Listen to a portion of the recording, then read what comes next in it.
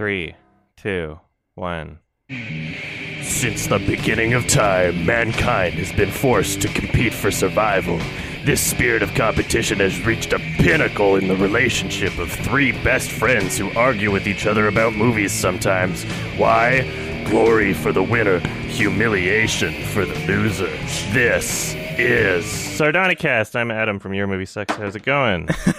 Hey. Yeah, pretty good. You just sounds off the movie maker. I know Max Michi, and I always like the intros that have music with them. Yeah. It always adds a certain panache, you know? Mm-hmm. Panache. Well, yeah, the Kenny versus Spenny thing is great. Oh, yeah. It's a great show. Mm-hmm. Yeah. Speaking of which, they've got a new single. They've got a pandemic special, I guess, coming out November 20th on CBC Gem, which is a free app or browser thing or whatever. It's like Netflix, but CBC, Canadian Broadcasting. And I think it's free with ads. And if you cannot access it, then try a VPN, and that might work. But I'm just letting everybody know, November 20th, it's possible that this is considered as a pilot or something. So if you want to show CBC that there is interest in more Kenny versus Spenny shit, then probably check it out. Also, I think the entirety of Season 1 is on CBC Gem. So yeah. Kenny and Spenny are back. They're back. We need more single white Spenny. Yeah, exactly. That was a great show. We need a season 2. So I played a game yesterday Good one, I hope. called Hunt Down the Freeman, Oh, the best. and it was really, really fucking bad. It was the fucking worst. I think it might be my least favorite game ever, Really? despite the voice acting being so great. Thank you. I was about to get upset. Why were you playing it in 2020, near the end of the... I thought this was like already a year that's bad enough. Why'd you go back to that? I guess I'm really adding fuel to the fire, and I don't know.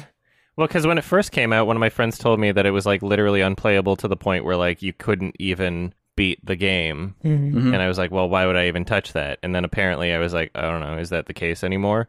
People were saying it is possible. So after I recently played through like Black Mesa with a couple friends because they finished the Zen shit, which was awesome. But then, just decided to do a Hunt Down the Freeman, and I lasted about 3 hours and shut it off. We just watched the cutscenes. 3 hours? Wow, that's commendable. Yeah. There's an hour worth of cutscenes throughout the entire game, too. Oh, that's pretty bad. We got it, we got through the first 20 minutes of cutscenes by playing the game normally, and then gave up and then just watched the rest of the cutscenes. Have you played Ride to Hell? Retribution? No, I've heard it's hilarious, though. Yeah, that's the worst game I've ever played. That's a piece of shit. It's it's basically broken, so it's almost impossible to finish. We managed to. Yeah. It's fucking very terrible. unlikable. That's funny. Yeah. It's very bad. I couldn't figure out what the fuck I was supposed to do in Hunt Down the Freeman for like 5 levels in a row. And like literally just went into whatever commands and did like no clip and flew around the level looking for... like the games would glitch out. Like Ride to Hell, the game was like, I was trying to ride the bike and the controls were broken, so the fucking thing just kept sliding to the side and blowing up. Like it was impossible to play. That's funny. I bet Hunt Down the Freeman's like the same shit. All these games are like broken. They were completely unpolished. My Twitch chat was telling me if I tried to quick save or save while I was in a vehicle, it would corrupt my save file, so I made sure not to do that. Oh my god. That's awful. Yeah. I've never even played it. That happened with Assassin's Creed Black Flag. The game just corrupted the save file. Like, all the work I did just fucking went away. Alex, you say you've never even played it? No, I've never played it. Why? They didn't give me a code and I'm not buying it. Good. That's a pretty good reason, though. It's like, come on, I voice acted in your game, you're not giving me a code. Did they pay you? No, I conceded because on the day that it came out and I was seeing the reaction, I messaged the guy just saying, just don't even worry about the contract or anything. You've got enough on your plate. Oh, wow. But yeah, I went on a trip down memory lane into the game was kind of developed entirely through Discord, I think. Okay. So there's a server that I'm a part of, and I went back into it to look at the messages, the chaos that was going down in that server on the day the game came out. And everyone's just like losing their mind because there were people that really put a lot of work into it, like in the background, and like because it was all segmented into like the animation team and the modelers, and they didn't seem to communicate, so it all came down in one glorious disaster, and it was quite sad actually going through those messages again. Yeah, like I feel bad for them. But were there any playtesters? Well, I don't really know what the fuck was going on because the game director apparently works at Activision now. It snagged him a job at Activision. Everyone else got sidelined there. Wow. That's hilarious. Interesting that game could lead to a job. Yeah, you would have thought it would provide the opposite, but... Like blacklist him. Yeah. Yeah, very interesting. It shows ambition. Yeah, they tried something. They Yeah. definitely tried something. Great casting. I thought you did great as an old Chinese man. But thought it was very appropriate. With different accents, yeah. Did you like Keemstar? Did you get to the Keemstar moment? Yeah, I heard Keemstar. I heard Colossal. I heard Sky Williams. Rest in peace. Oh, yeah. Fuck. I heard... Sia's in there. I didn't notice it was Bunty King until I was at the end credits. I don't even know which fucking character he was. Fuck, I didn't even know Bunty King was in it. Yeah, like what the hell? I was just like looking through the credits. It was kind of interesting. Awesome. Why though? Indie or not, what other game would just populate their entire cast with random YouTubers in ways that they're all recording by themselves using completely different mics? And then the audio levels in the cutscenes were like completely different. Like there would be two characters talking to each other. One would be like super loud volume. The other would be like super quiet. And then some characters, you could hear like the room echo because they recorded with like a fucking Blue Yeti or something. And it's like, holy shit, it's just so inconsistent. Yeah, they should have brought you to a studio. Yeah, none of the casting works. No, they had no money and they were way too ambitious. There was just no way to make it with the chips they had. Yeah. If you have no money and you're really ambitious, why don't you make a fucking, like a short game or like a teaser or like a beta? Something simple. But like trying to make something with like literally an hour's worth of fucking cutscenes. And also like putting that much time and effort into something where you're literally just like piggybacking off of another more popular franchise. And you're just really fucking lucky that Valve's super nice and didn't sue you. Yeah, I'm shocked they allowed it to be released. Like, come on. Like, you don't have the rights to use these characters. Valve just isn't a shitty company and they don't care. Yeah, and the G-Man says Black Mesa wrong. Oh, yeah, Misa. Like Jar Jar. That's very funny. Yeah, it doesn't get much better than that. Yeah, what the fuck? It's so weird. It's so bizarre. Was it made in like the Source engine? I'm fairly sure. Yeah. The cutscenes were like Source Filmmaker. Yeah, Source Filmmaker, okay. Yeah. Not like well done though. No. It's like those Team Fortress trailers are cool. And those are made in Source Filmmaker. Mm-hmm. Or at least I think so. There were a couple moments where I noticed the same like quick zoom sort of thing that you see in other Source Filmmaker YouTube videos. I was like, oh, I see. Yes, yep. It's like a stock thing. Yeah, except it's taking itself way too seriously. Like, I never would have expected going into Hunt Down the Freeman that I would see something that's like pretentious. I just thought it was like something that was low effort. I thought it was something where it's like, oh, they didn't give a shit and they had promises they didn't deliver on or something. But no, it's like actually it thinks it's some sort of like you can hear certain lines of dialogue where it's like, holy shit, stop jerking yourself off. Like, what are you... It's so weird. I think it was massively inspired by Kojima. Oh, yeah. So it was like channeling Kojima's genius. In the fucking end credits, it was like, special thanks, Hideo Kojima. Like, unironically, it was there. Oh, there were a couple other really funny... Oh, yeah, Steven Spielberg. And there was like one more really funny one, but I can't remember. Oh, man. Yeah, it was really weird. Special thanks, Steven Spielberg. It was such a snowball because it was everywhere, that game, and just in the meme of it. Yeah, I wonder if they thanked Valve in the special thanks. Because if they didn't, that would be extra funny. Maybe I should go back and beat the game again. There was someone for some reason gave them like 50 grand at the beginning or something like one that. guy. I could be wrong on like that. An investor. Yeah, it was like one guy who, I could be wrong in this, but from memory, this is what is there. It was like some guy who's just like a huge Half-Life fan put up the money to try and get the project made or something. and it all started from there. And it's just been drama from the beginning. It goes back really far. I think it was made at the perfect time because there's no way that anyone would be excited for something like this if Valve was still making Half-Life games at the time. Yeah. It was because everybody had abandoned all hope of Valve even touching the series anymore. So I was like, fuck it. If somebody else wants to make a Half-Life game, why not? But that hope made the blow that much worse than when people actually got their hands on it. Oopsie. Yeah. It was very sad. I'm glad you enjoyed it. Yeah. It was also tainted by my terrible, awful fucking hangover. Like, I literally just felt like I wanted to vomit the entire time. I had to shut it off. And I'm usually not hungover. It makes you feel that way, like, anyway, when you're not hungover. It's only $10 here. Yeah, like 15 or 16 in Canada. Yeah, I'm just looking on Steam. Mostly negative. Recent reviews mixed. Can't believe it's still that much. Yeah. I wonder what the speed run is.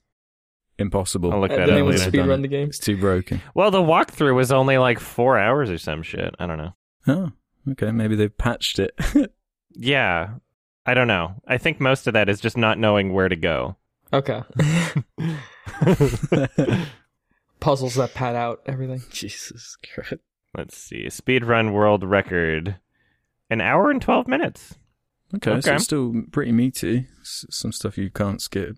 Oh, hour and 6, actually. That was the old world record. But nobody's watching this shit. Okay. 339 views 2 months ago. But damn. Yeah, nobody really is that passionate about Hunt Down the Freeman. Who would have thought?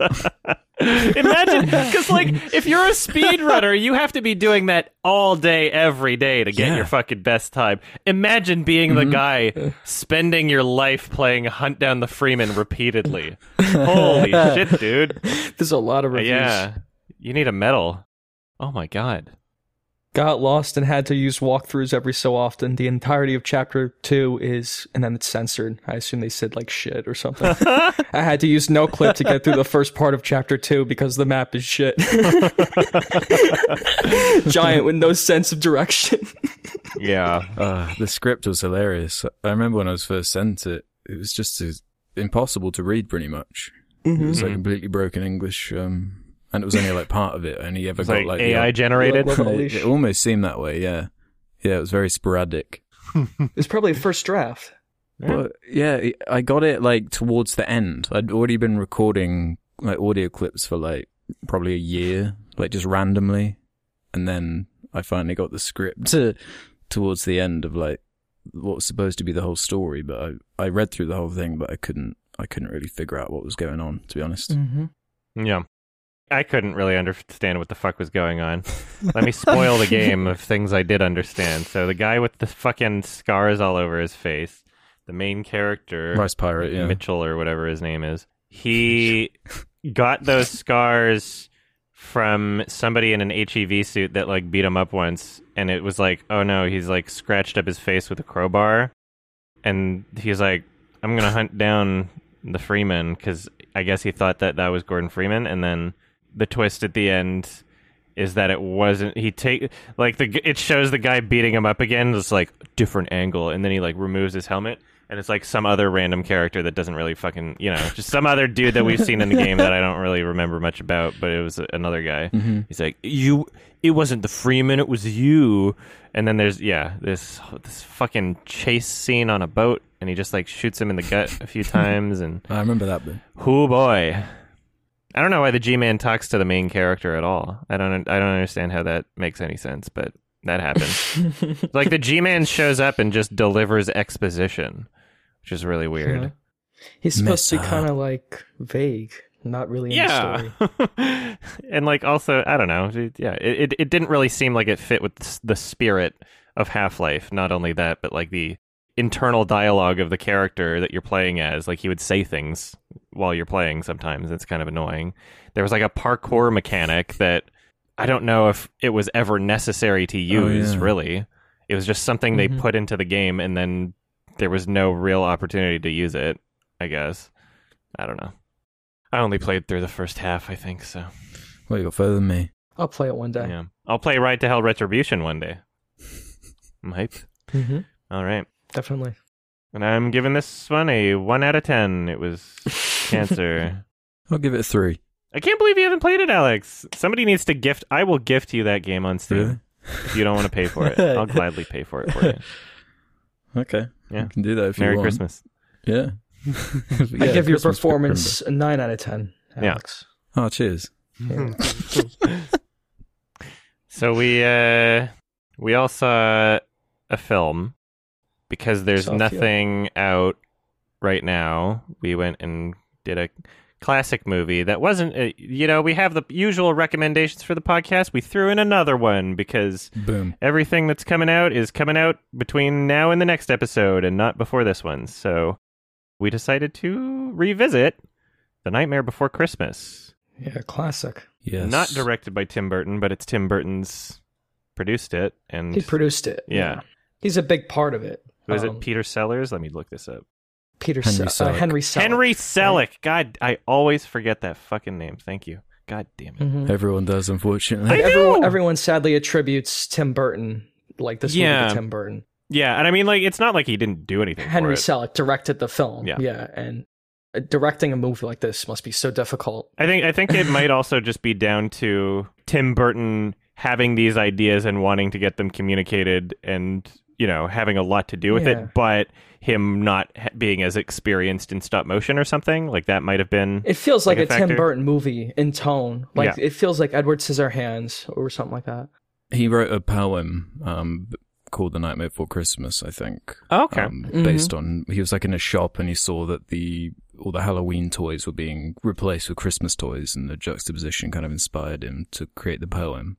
And from there it developed into the full story, and then I guess Henry Selick kind of developed it into the full movie that it is today. Mhm. Yeah. And all the characters, the art direction was basically make this movie look like a Tim Burton movie. I'm pretty sure is what Henry Selick was going for. Yeah. Yeah, Tim Burton has a love of stop motion too.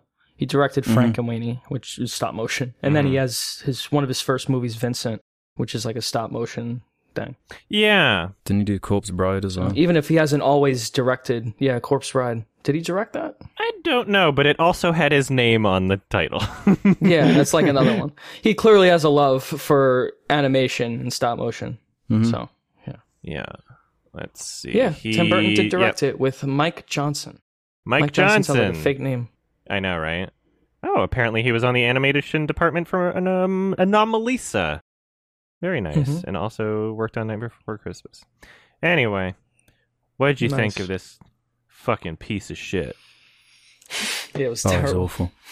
It was on Disney God, those Plus, songs, they first just of all. get stuck in your head, just drive you mental.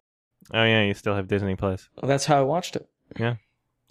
No other way to do it. No other way. Yeah. I mean, the film is great, despite that. All those things. First of all, the music, which we were humming before it even started. Oh, yeah. We started recording. That's perfect. The music is wonderful and very memorable. I had one of the songs stuck in my head when I woke up today. And I didn't even watch... I watched it like a week ago. I watched it on Halloween. Yeah. There's not a bad song. Yeah. I hadn't seen it for probably at least, I don't know, somewhere close to like 10 years maybe? I don't know. I haven't seen it for a while. Yeah, I was the same. Great opening song. Great every song. Yeah. Great every Yeah, song. great Yeah. every song. There's not a low point. Exactly. There isn't. Every one is just as Yeah. creative as the last and just as earwormy as the last. From the same composer as the Simpsons theme, Danny Elfman, who also voiced Jack Skellington, which is pretty cool. He did. When he's singing, right? Yeah, no, he literally does the voice acting too, I think. There's only one credit Really? for... Yeah, let me just double check this. Chris no, it is Sarandon does okay. Jack Skellington, but it's the singing Yeah, voice. I think they cast him Just because he singing just voice. sounds like Danny Elfman's Oh singing shit, voice it is two people. Yeah. Thank when you. he speaks. Damn it. Oh, it sounded like one person in the movie, yeah. It's pretty Jesus. seamless in the movie. Yeah. It's very well It's done, yeah. completely seamless. Yeah, all of the songs, super memorable, super catchy, and the visuals that go with them. It's like very perfect for a musical, really. Yeah. It's got like a really great sense of style, and the way that these sets are used, and the way that the animation as a medium is used, it doesn't really waste anything. No. It's like it's clear why this is an animated film rather than being live action. It's clear that there is a lot of effort put into these crazy ideas, and like the mountain that like uncurls as he's walking down, and like, yeah, just like a shit ton of amazing character design and art design and color and lighting choices even. I like the choice of having the kind of different worlds. The subtle world building in the movie is really good. With the tree trunks with all the different holidays in them, and each like holiday destination and each major location in the movie has a completely different kind of style and color palette, so they really contrast against each other. Yeah. And it is just so visually striking. I mean, I was obsessed with Tim Burton in this movie specifically when I was like a little kid. And every single beat, every piece of imagery, every beat on the score, it was ingrained in there. It came back and washed over me. Yeah. And it was like a joy to watch again because it's so short as well. It just flies by. There's no filler, guff, or trash in it like a lot of these, these kind of Christmassy. I kept thinking about the Grinch, Illuminations, the Grinch from a couple years ago, and how it's based on like a really stylish bit of source material. And there's like a lot of Dr. Seuss kind of in Tim Burton's art style, in my opinion. But yeah, sure. That makes sense. What's lacking is any kind of, like original ideas or original flair in like these, like the Grinch or some shit like that. Whereas here, there is such an original little idea with all the kind of stuff you'd hope for and recognize with all the, you said the character designs already, but they are so classic. All the silhouettes of them all, they're all so striking and memorable, and some of them even have like funny little, like the Two-Face guy with the little, little sly at politicians and stuff like that. There's just lots of clever little details like that. Yeah, it's a beautiful looking movie. And the animation, it's so intricate. The amount of frames, I think it took 3 years or something to animate 100 people animating, and it really shows some of the stuff they do, some of the little techniques, like that scene where Jack is cutting up the paper to make a snowflake. That seemed to me just like the animators flexing. Like, let's just come up with the most complex visual thing we can try and achieve in stop motion. And I was just blown away with some of the choices with stuff like that. Yeah, it's got a really great energy throughout. And I also watched this movie a lot when I was a kid. I don't know how many times. I've seen it like at least 20 times, for sure. Oh, yeah. This was definitely a go-to movie. I had the VHS, man. I just popped that shit in. Did you have the soundtrack? I don't think I had the soundtrack individually, but soundtrack's in the movie. I had the movies. Yeah. Fair enough. And only $18 million budget. Maybe adjusted for inflation, because it's 1993.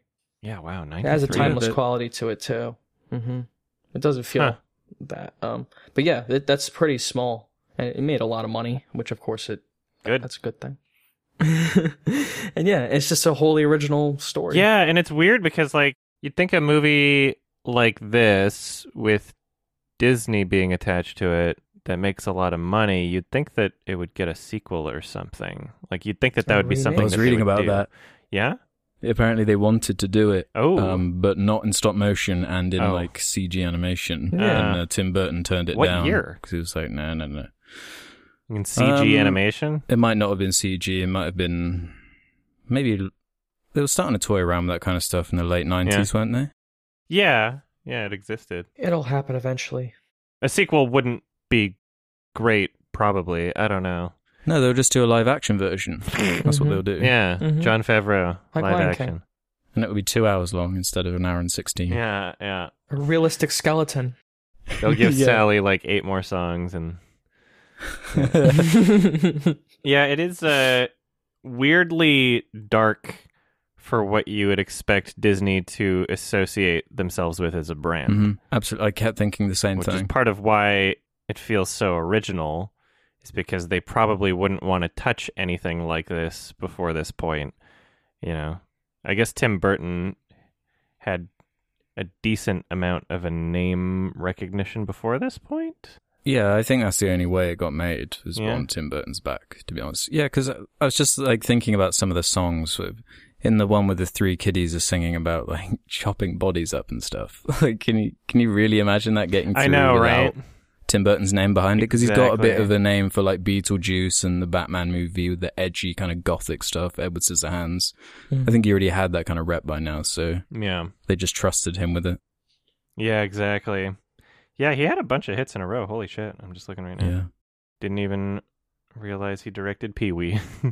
Oh, really? yeah, that's one of his best movies. Pee-wee's Big Adventure. Yeah, That's funny. is like Corpse Bride a Disney film? I don't think don't It might Think- be, actually. so. Yeah, because even that has like corpse in the No, it's title. Warner I think, Brothers. yeah. Oh, okay, is that's that? Warner Okay. Brothers. Yeah. Okay. Well, it has similar vibes. Even in this movie, like Sally's like a dead body with like a bunch of stitches. Yeah. It looks like it's freaky looking. Yeah. They'd be like, that scares kids now. You can't do that. I don't know. I think that there's enough charm to Nightmare Before Christmas. Like, yeah, they're scary looking characters. Kids just like minions now. That's it. Yeah. I always found the human characters scarier than anything in the Nightmare. Yeah, like, that's true, town. actually. Uh, Yeah. The little know- kids are creepier I than... know exactly what you they mean. are. Santa Claus looks kind of freaky looking. Yeah, yeah. In the live action, it'll just be some actor. We'll get Josh Gad. Mhm. I don't know. Yeah, I do love how quick it is. It's very simple but well communicated for like the Yeah. goals of like the characters and what's happening. Like it's not difficult to understand in any way, and it's like it doesn't get overly complex. It doesn't need to be. There's it's I'm just trying to imagine what Jon Favreau would do to it today if he had the opportunity. The three little kiddies will have their Disney Plus like spin-off show. Oh yeah. with Oh, Oogie no. Boogie. Yeah. Yeah, it's like they're just talking about murdering people. There's a song about murdering Santa. Yeah. Yeah, it is. That does give it character, though. It is fitting for the Halloween town to be edgy and dark. It is perfect. And it's actually really funny in that way, too. I think that adds to the humor a lot. Yeah. Yeah, because they Sounds very funny. they've never seen Christmas, so they keep mistaking things. Like they don't hear Santa Claus, they hear Sandy Claus. Because from their like I love that. Play Halloween on perspective, words. it's like, yeah, it's so funny. And it's like they didn't even have to, again, like very simple and well communicated. Like it's obvious, even without subtitles, what he's saying, not because of just like how he enunciates it, but in the song, he holds his fingers up and does the like, individually moving each fit, like claws sort of thing. And it's like, it's so effectively communicated that at no point do they have to be like, oh, get it? Like claws? Like that's what Jon Favreau would do today. But the movie doesn't have to do that. And I like that it's just so simple and effective. Like that's something I understood as a kid too. I didn't need any kind of help with that. Mm-hmm. Just everything visual, all the storyboarding and everything. It's so flawlessly done. I saw some people considering it part of the Disney Renaissance, and I suppose it did kind of come out around that time. I guess so. Yeah, it's just an unusual kind of animation style for Disney to adopt, because you just would not expect them to deal with this kind of thing if Tim Burton was not involved. I just can't imagine this project being made without him. I want to know where it is in, because I'd imagine this was probably a pretty breakout film for stop motion as a genre. Well, it takes the inherent creepiness and kind of gives it, it makes it a bit cuter, a bit more relatable. Because that is one thing stop motion always has to overcome. It's like the inherent creepiness. And it just works really well for a children's story set in a Halloween town. Mm-hmm. It was animated, well, it was made by Skellington Productions. That's pretty funny. And they've been around for since 1986. They were making movies with Tim Burton and Henry Selick. But they went defunct, 1996. So they're gone now. I just remember having such a visceral reaction to this movie as a kid. It was certain characters in particular, that doctor guy who opens his head and he's got his brain. For some reason as a kid, that really just struck a nerve with me, with him scratching his brain and making his weird sex dolls or whatever he's doing. Yeah, I guess that is creepy to me. I like the way his lip twitches at the end of that scene when he's really mad. It's like that nice little animation. I read this awful thing where apparently in the early versions of the story, Oogie Boogie was going to be revealed to be that scientist guy, underneath. That would have been weird. I do like the ultraviolet, like fluorescent shit going on in the Oogie Boogie song. Yeah, because you commented on how low the budget is, and I think it's just really, really effective use of just art direction and storyboarding, because a lot of it is, if you break it down, kind of simple imagery, but they just use colors and lighting and everything so well, and the framing of it, that it's just really efficient. Yeah, it makes it feel epic. Yeah. No, it does have that scope. It is very epic. There's like a fucking army attacking him at the end. Yeah, I'd forgotten about the cannons shooting him out of the sky. It is so bizarre. When I got to that point watching it, it was like, oh yeah, this did happen. It's like he's literally, they've got the entire like army trying to shoot him down out of the sky. Just goes in. And he just doesn't even realize that anybody doesn't like him. He's like, oh, stop your celebrations. I'll just go a bit higher. Like, I know you love me right now, but this is dangerous. Oh, they're trying to hit me. That's funny. There's a playful innocence to the entire thing. Yeah, no, it's just Jack Skellington's kind of whole journey. It's just a nice message of, to embrace who you are and don't try to pretend to be something that you're not. Grass is greener on the other side, sort of thing. Yeah. And it's like, it doesn't need to be complicated or over-explained. It's literally just like, oh, through another song, he's like, you know what? I did my best. And I like being the fucking Pumpkin King. And that's all you need. Yeah, it's like it's his own journey and transformation going on inside his own head of just acceptance, and it works out well, and it doesn't need anything more. Do you find Jack Skellington's kind of resonance in pop culture to be interesting? This character is just really connected with like certain people for whatever reason.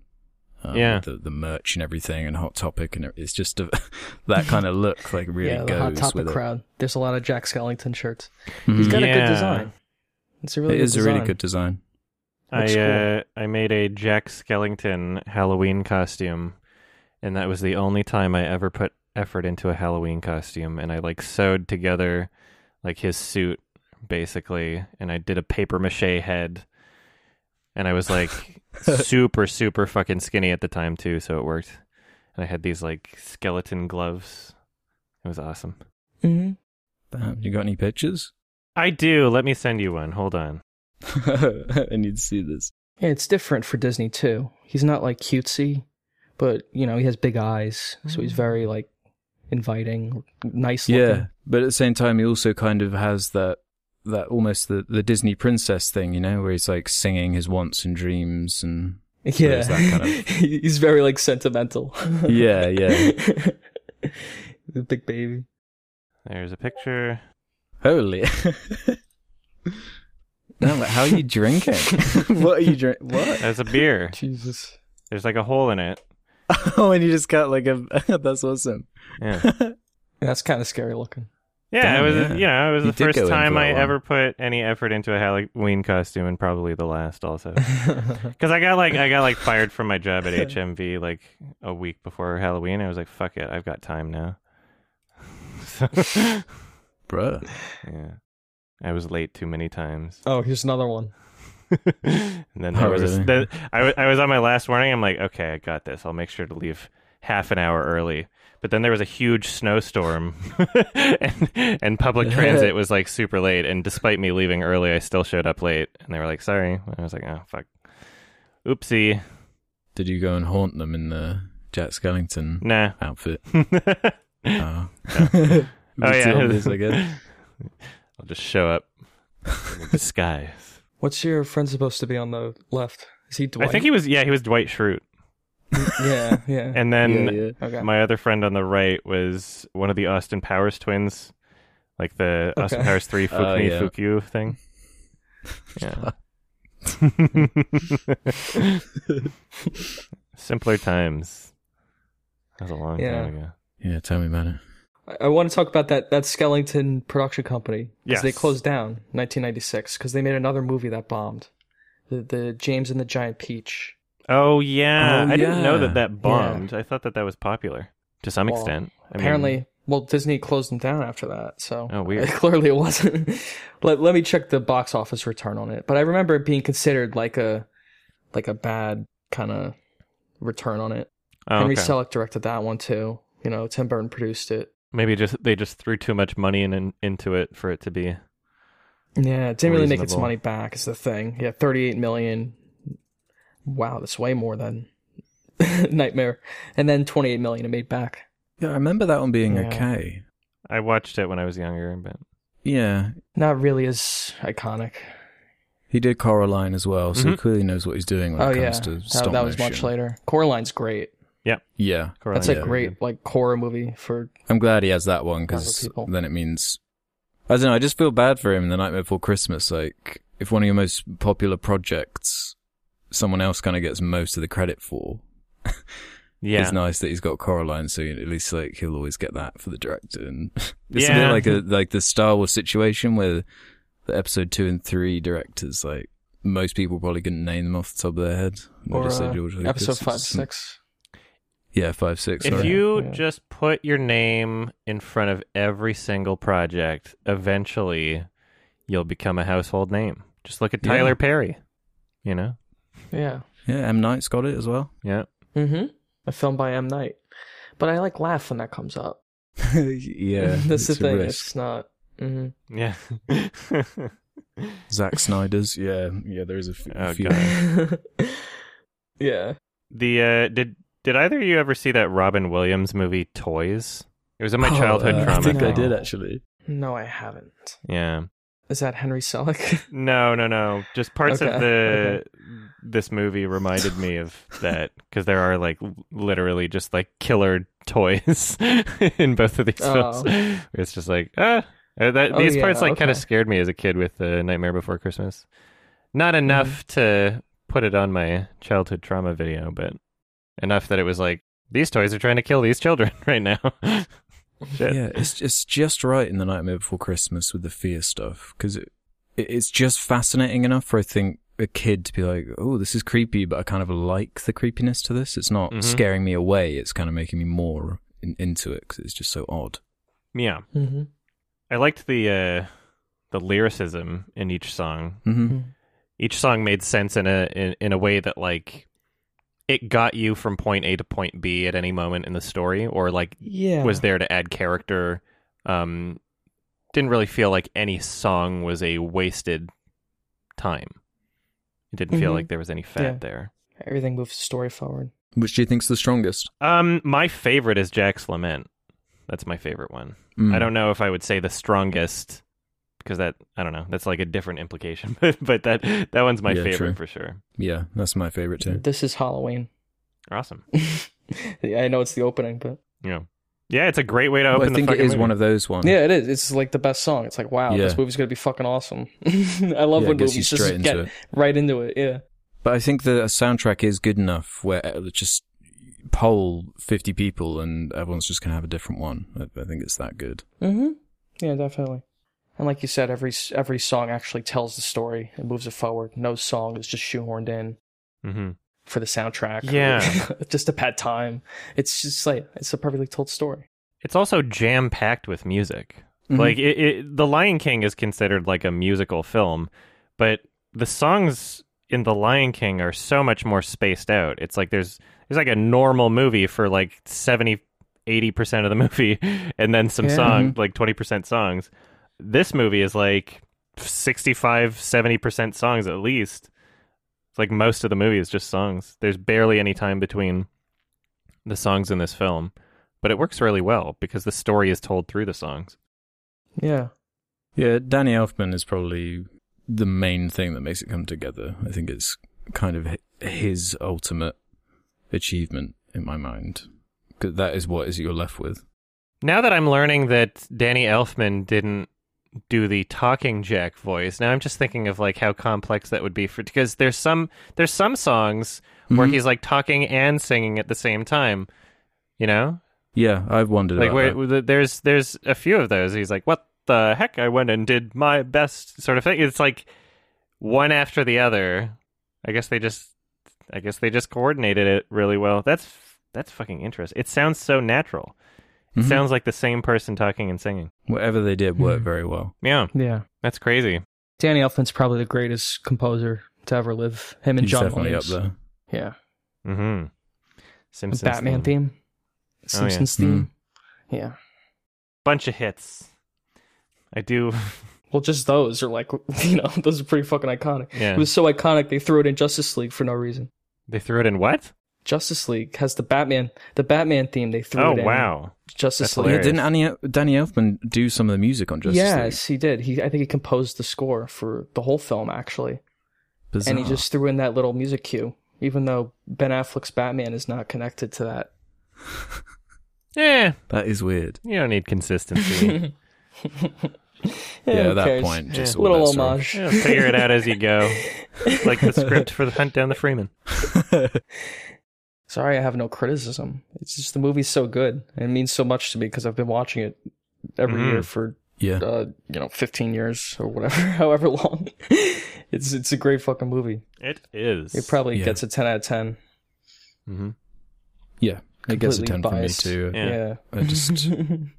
It just has no fat. All the songs are Nah, perfect. It's it's just too there's just good. nothing to pick apart. Mhm. There's nothing even really aged about it with, the animation anyway. It's not that weird period where they started putting like early CG stuff in or anything like that. It's just pure stop motion for the most part. There was a little bit of CG.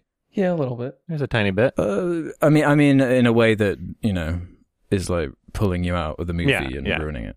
Mm-hmm. Okay. Yeah. Yeah, I pulled up my IMDb and noticed it was a 9 out of 10 and went, what the fuck, and changed it to a 10. So There you go. To me, it's such an easy 5 out of 5. I didn't even think about it. What can you even think of to bring it down? Like, it's just perfect. yeah, Mm-hmm. it's a classic for a reason. Glad I rewatched it. It won't be the last time I watch it. So Mhm. awesome, amazing, awesome movie. Glorious. All right, and I guess it is time to go to the actual film recommendation. We saw another movie too, Mm-hmm. which was boring. Because it's a black and white Japanese film from 1953 called Tokyo Story. Spoilers. Directed by... spoilers for Tokyo Story. You've had plenty of time to see it, though. It's directed by Yasujiro Ozu. I believe that's how you say his name, who's like a famous Japanese director. And I think this film's most famous for its cinematography and his style specifically. So what do you guys think of how it looked in particular? I thought that it was really well framed. It's like, it reminds me of, there's a lot of recent directors that I like that, lots of stationary shots and then just having really good framing, and that just, it gives it a sense of like professionalism in a way. Like it feels a bit more meticulous in that way. So I definitely got those vibes. I did like the way it was shot for sure. Yeah, absolutely. They seem to intentionally use this idea of like the frame within a frame type thing with there's so many door frames literally framing like a lot of shots in the movie, which, was just, as you said, it does make it look very professional, very slick, flows really well. Yeah. Minimalism. That was like his style. Yeah. Which he was like... Very low angles. Comparing it to like Buddhism. Like it's just very simple way of telling the story. Yeah, that makes sense actually. And that kind of made the drama, it enhanced the drama. It makes all of the filmmaking parts like less distracting. So you're just focusing on the characters and like, their interactions. And that's kind of what made this film so timeless. Like even watching it now, I was like really into what's going on. And the movie looks great. A lot of low angles, like on the floor. Yeah. I guess because they sit down a lot. Yeah, the characters are also on the floor. Yeah. The movie. But even in shots where they're not sitting down, it's stationary. Yeah. It's low angle. Yeah. Often a lot of like characters just looking right at the camera or like around the camera, like head on, close up, and it works. It's really interesting style. I could see like how Wes Anderson is inspired by it, or other directors like Ida, kind of like that. Yeah. I'm just wondering, like, because I haven't seen a whole lot of older films. I'm just wondering how to, like, contextualize this in terms of the overall picture of older films. So this is from 53. It's a Japanese movie. I'm just wondering, like, in terms of this style of filmmaking and it's minimalist and, good framing, it's not really, like, the first to do it. No, it's one of the most. It's one of his. Well, first of all, it's like his trademark style. This director in particular, all of his movies It's are just like apparently refined this. it. Yeah, this is like a refined example. This is considered one of his best films. Okay. And it shows. I mean, it's very effective, the movie, and very kind of delicate and relatable. The way they explore the family and they just over time develop them and just give them more and more texture, and by the end you're kind of really with the grandparents and through the sadness of it all, because it is kind of a story It's a very sad movie. Yeah, it's just the story of how to not kind of get caught up, because there's this ongoing thing with the dialogue. Everyone's saying, "Oh, you're too busy to deal with me. You're always busy. You got stuff to do all the time." And it is it's just an observation of, busy people and forgetting about those important to them, and how easy that is to do in the kind of mad rush that is life, and how sad that can be when it is these like large families you wouldn't expect to kind of splinter apart and not come together when they need to. And the sadness of that is quite striking towards the end, the way they kind of pull the rug out. Yeah. The daughter was also just like a massive bitch the entire movie. Yeah, she was horrible. The only one who's like nice to the grandparents is the wife of the son that died in World War II. Yeah, stepdaughter died in World War II. There was that whole like World War II subtext going on, just like the last movie we saw. Yeah, the Fireflies. Oh yeah. Yeah, it is a very interesting setting. Or the Pacific War, it's called. Okay. Yeah, I just like the idea of focusing on the older generation, the grandparents specifically, that have lived a life and they have a whole history to them, and seeing their perspective instead of the kind of youthful perspective is interesting, because everyone's going to be there at some point, and that's part of what the film is about, is everyone kind of forgetting about old people and not treating them the same way you might a younger person, when in fact everyone's going to be there. I'm just trying to, again, for like contextualizing, what I guess you guys might not know the answer to this too, but like I always assumed that like Japanese culture, elders were respected and appreciated. You say like sometimes people just forget about like older people, but this seems like kind of like a very different story than what would be a traditional or like standard Japanese household or anything, right? Well, yeah, I'm wondering if it's more because it's post World War II and the kind of business boom and the way it was encouraged to, succeed and, in that kind of way, that maybe the family values weren't being as addressed in the same way, and the director was trying to talk about that. I'm not sure. Yeah, because like I never really caught that especially the daughter character was ignoring them because she was like afraid of not succeeding in her business or anything like that. I just like it just seemed like she didn't feel like being around them. Yeah, she was just distracted.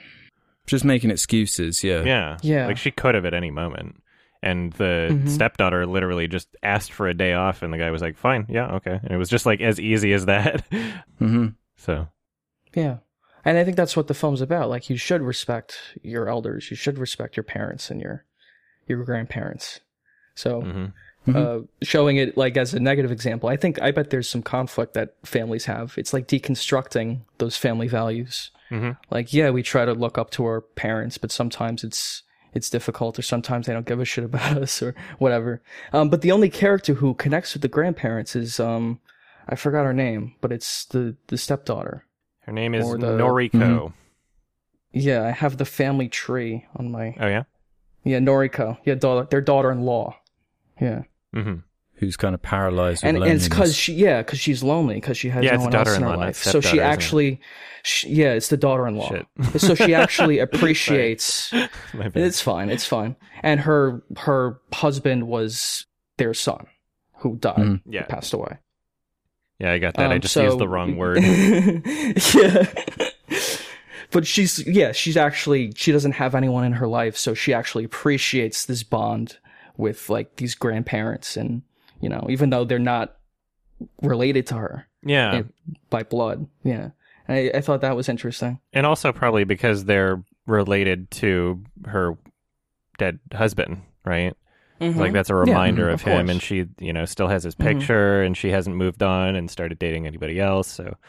Like that, there's a logical reason why she would want to have like a relationship with them and spend more time with them and like actually cherish that. So Yeah, that's a pretty heavy scene. And then when she passes away, Tommy, when Tommy passes away toward the end of the film, Noriko's like, you guys didn't appreciate, she basically like, you didn't appreciate your parents, you didn't appreciate the relationship at all. You were just so caught up in your own lives. I was really picking up on the kind of nihilism that the movie kept kind of Mm-hmm. talking about. The drinking scene was a major moment for me, where the granddad and some old buddies kind of gather together and get pissed up, and that's kind of the first time he goes a bit deeper into his true thoughts of you know what's going on.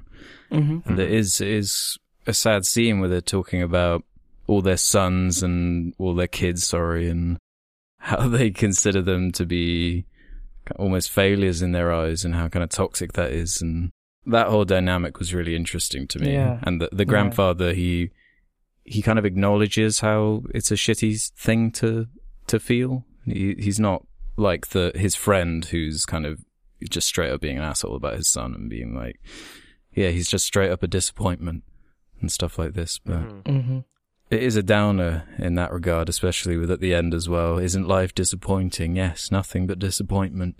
There's lots of kind of dour stuff like that, and you can't really avoid it when talking about the subject. It is a dour subject, and you're not really doing it justice if you're not going to go to those lengths, you know? Yeah, but there's a moral to be learned. Appreciate that time exactly. you have. Yeah. Mm-hmm. Which is, you know, it's better to learn it from a film than to learn it in real life. So, From real life, when you can't undo something. Yeah, exactly. Can't rewind. Yeah. I really love what this film is exploring. I love the concept. I love the idea for the story. I do also kind of feel like, in some ways it feels like timeless, but in other ways it really doesn't. Like I can, you know, it is a little aged, and one of the things that I would say my biggest criticisms would be like the acting. I didn't think that all of the acting was great. Noriko, there were a few scenes, quite a lot of scenes actually, where she's smiling, and then but in the context of the film, there's nothing like sarcastic or cringe about the way she's smiling, but in the performance, it's like she looks like she's uncomfortable. She looks like she's like disgusted by the grandparents, but I'm like, I know that's not what you're communicating based on the context of the movie and the script, but through the performance, that's what I feel is being communicated, and that was a bit distracting at points. And you know, in a lot of ways, not just that, but like other parts of the acting, the further back you go in time, the more the performances are going to seem like very stage performance-esque, the more that acting for film is going to look closer to acting for theater in a way. And so that is kind of distracting. And for the tone this movie's going for, it is a bit over the top. Especially for what it's going for. Because like I was imagining this as like, it really reminded me of like a lot of modern indie films in a way that tackle something like this type of story where it's just, you know, small scale, focused on this family, you know. Yeah. And for a lot of older classic films, I would argue that remaking it, you'd be losing a lot of what the original film is. But watching this one, as much as I loved what it was, I feel like if I saw like a remake of this, given the right director, I wouldn't like hate that there was a remake. Like I wouldn't, you know, there's a lot that you could improve in that sense, I think. I don't know. With a different style. I kind of like the fact that it's from the 50s and it still resonates and speaks, you know, for it's still so relatable, even though it is from such a long time ago, so many generations removed, but the messages are still as powerful. Yeah, but I mean, that's that again, me saying that one of my favorite aspects is like the story and what it was tackling and the ideas, not necessarily the film itself. As much as I do love the framing, the cinematography is great. Just film as a medium, I feel like this is most successful as a story rather than the, you know, performances. I do have to admit, I find it difficult when a movie's in a language that I'm not familiar with just how many of the intricacies that I'm missing out on in terms of body language and just delivery of dialogue and that kind of stuff. So I'm always a bit unsure of how to kind of tackle that kind of thing, because it's really hard to tell sometimes when it is intentional and when it's not, and just all the stuff you're missing. So I remember reading someone, a Sardonicast listener, left some comment ages ago saying like, yeah, I'm Dutch, and whenever I watch movies that are in Dutch, I find things that I specifically target that I don't like because I see all the specific details in that performances that people outside might never even pick up on. So of I'm course. thinking about them and watching it. There's a bunch of Spanish speakers that tell me that the acting in Rec is actually bad, but I don't see it. So it's funny. Yeah, that's what I mean. Yeah. It is a weird thing to know. Yeah. But yeah, that I didn't really notice it too bad in this movie, to be honest. I thought it actually was pretty good all round in terms of that kind of stuff. I was never really pulled out of the movie from any kind of technical reason. I was really into just especially the dialogue and just the way the characters were being fleshed out over the time. Yeah, it's a good story, for sure. Yeah, I just love the look of it. The look of it is really what makes it stand out. I just loved watching it. Yeah. Even with the subtitles off, you could just marvel at the way it looks. Yeah. The way everything's framed. Beautiful. Yeah. It had a pretty good score. I like the music. I also like the way that music was used at points. Again, very minimal, too. Yeah, very it was low used very volume appropriately. at some points. And despite the technical limitations of the time, it actually had pretty good sound design, I feel. I feel that way, too. A lot of sound design, like even Stalker, there was sound design that took me out of it. And this didn't have any moments like that. It was all, like, technically I thought it was pretty perfect. Yeah. So there's some, like, eye lines and, like, breaking the 180. Well, I think that's intentional. Like, I think that's just his style. Yeah. I don't know. Yeah. I've never seen another one of his movies. Yeah, there's too many things that I have to eventually get to that.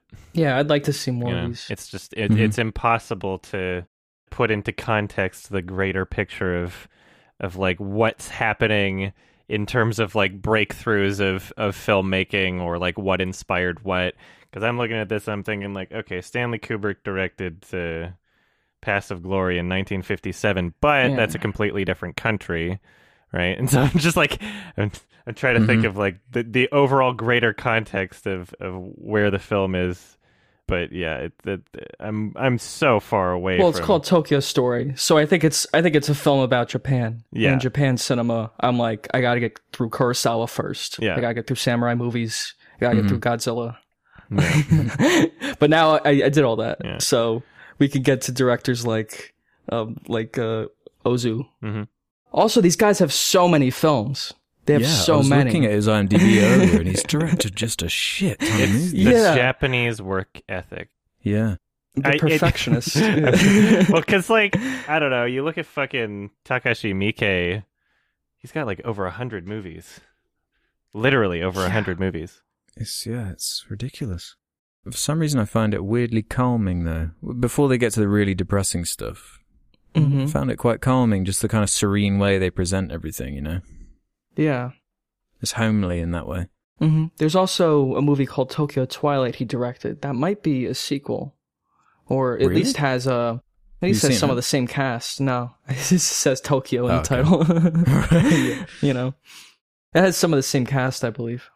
Well, I was looking at his movie Late Spring, which is about like someone in their 20s looking after their father. So he seems to be quite obsessed with this idea of like the younger generation caring for the elders and this kind of whole thing. Yeah. Passing that message along in his work.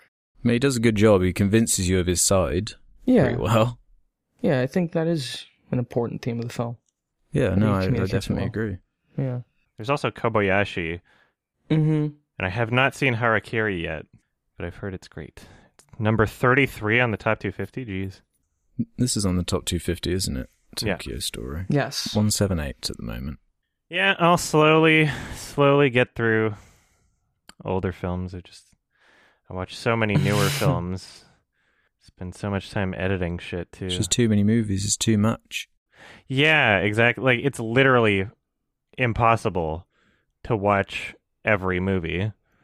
because there's so many movies being made.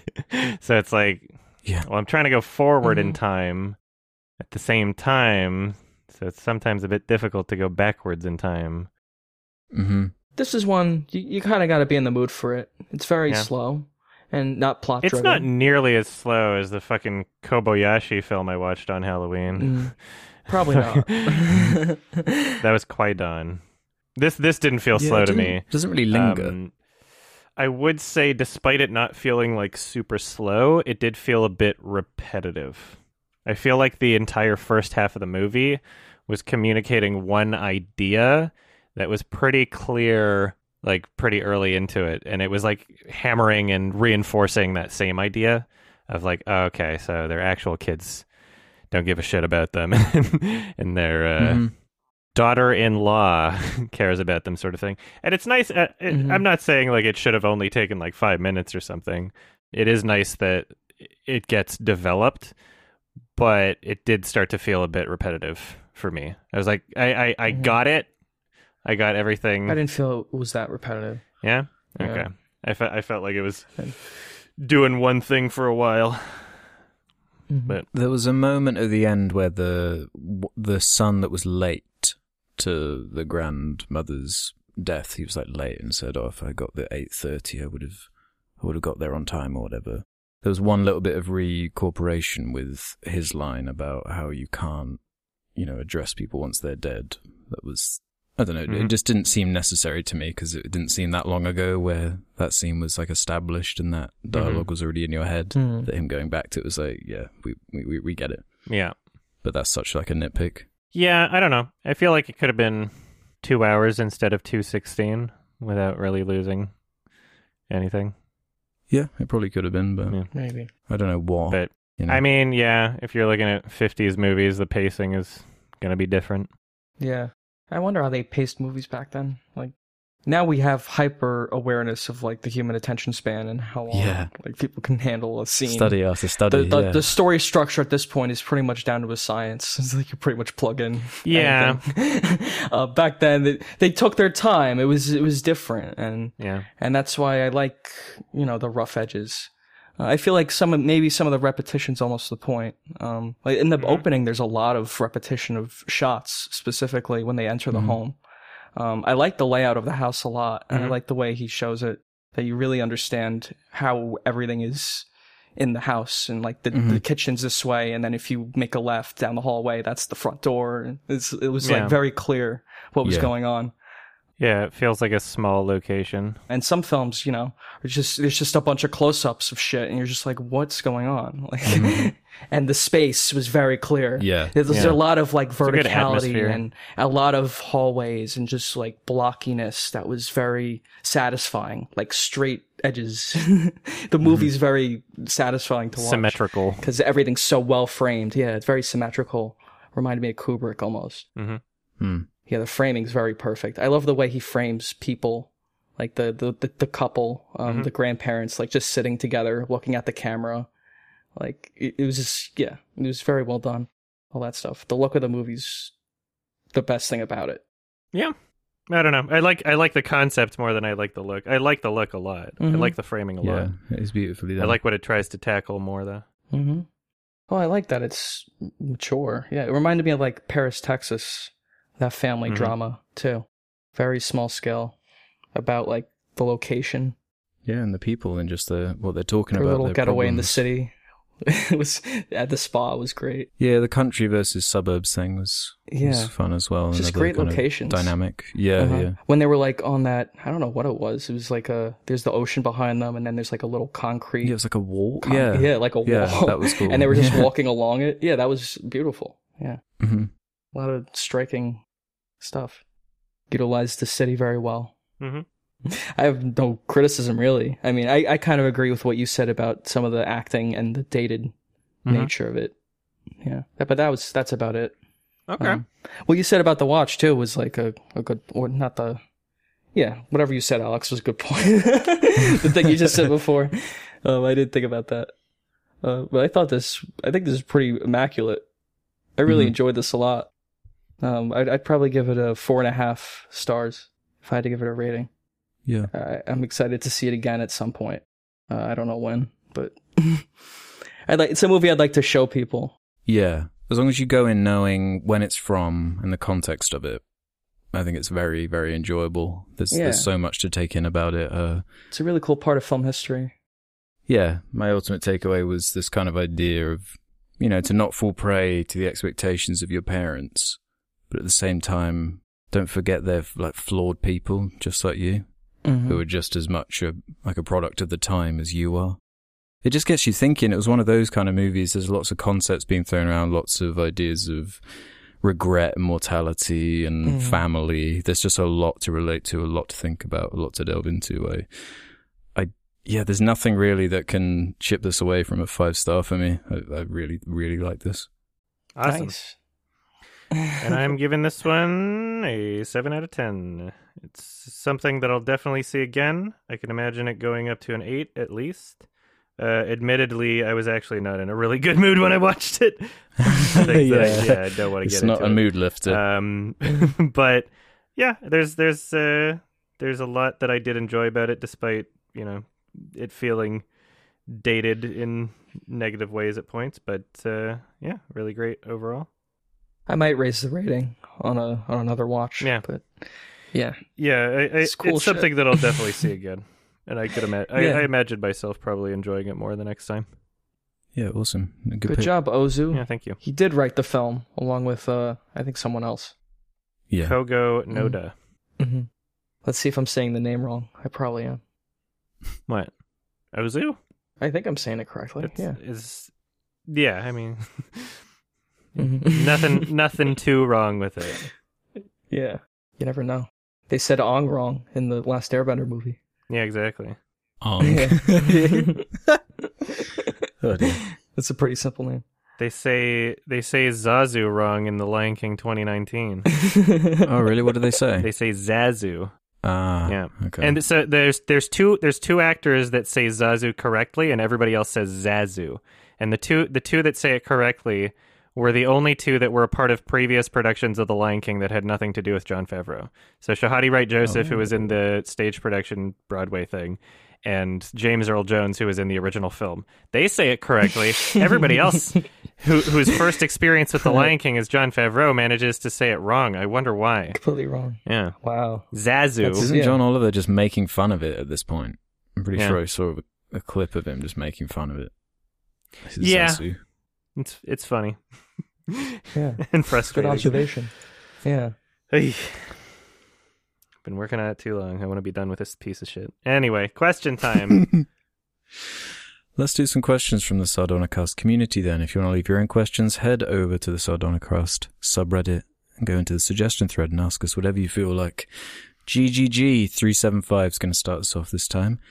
Is it wrong for people to give so much credit to directors when filmmaking is such a collaborative process? Do you think people being so focused on directors when discussing a film undermines others' work on the film, like set designers, concept artists, etc.? I don't think that it inherently undermines other people's work, because at the end of the day, if your name is on it as the director, like, you are responsible for these. Like, if you want to pass off blame onto somebody else and be like, oh, this set design is a piece of shit, they didn't even do what I wanted, like, you can do that, but like, you approve what's happening in the film as a director unless there's like a huge producer or studio interference and money deciding that things should be a certain way that you didn't actually want. But yeah, I think it makes sense to give the most credit to a director on a project. It seems to level out in terms of the director gets all the credit or all the blame. Exactly. Seems, so double-edged sword. Yeah. Exactly. And it's an industry. People are getting paid. If they do good work, they'll get on another gig, you know. And that's I think that's what they're more worried about than, like, you know, their work being undermined. Like, I don't know. I don't think it undermines their work at all. I think they do great work. The director can decide to work with talented people in any one of these fields. You know, like, a director might be like, I want to work with Trent Reznor and Atticus Ross for the soundtrack, and the soundtrack will still get properly praised in that way for, like, something like The Social Network, but you can also still, you know, it's still the movie of the director, right? It's still a David Fincher movie.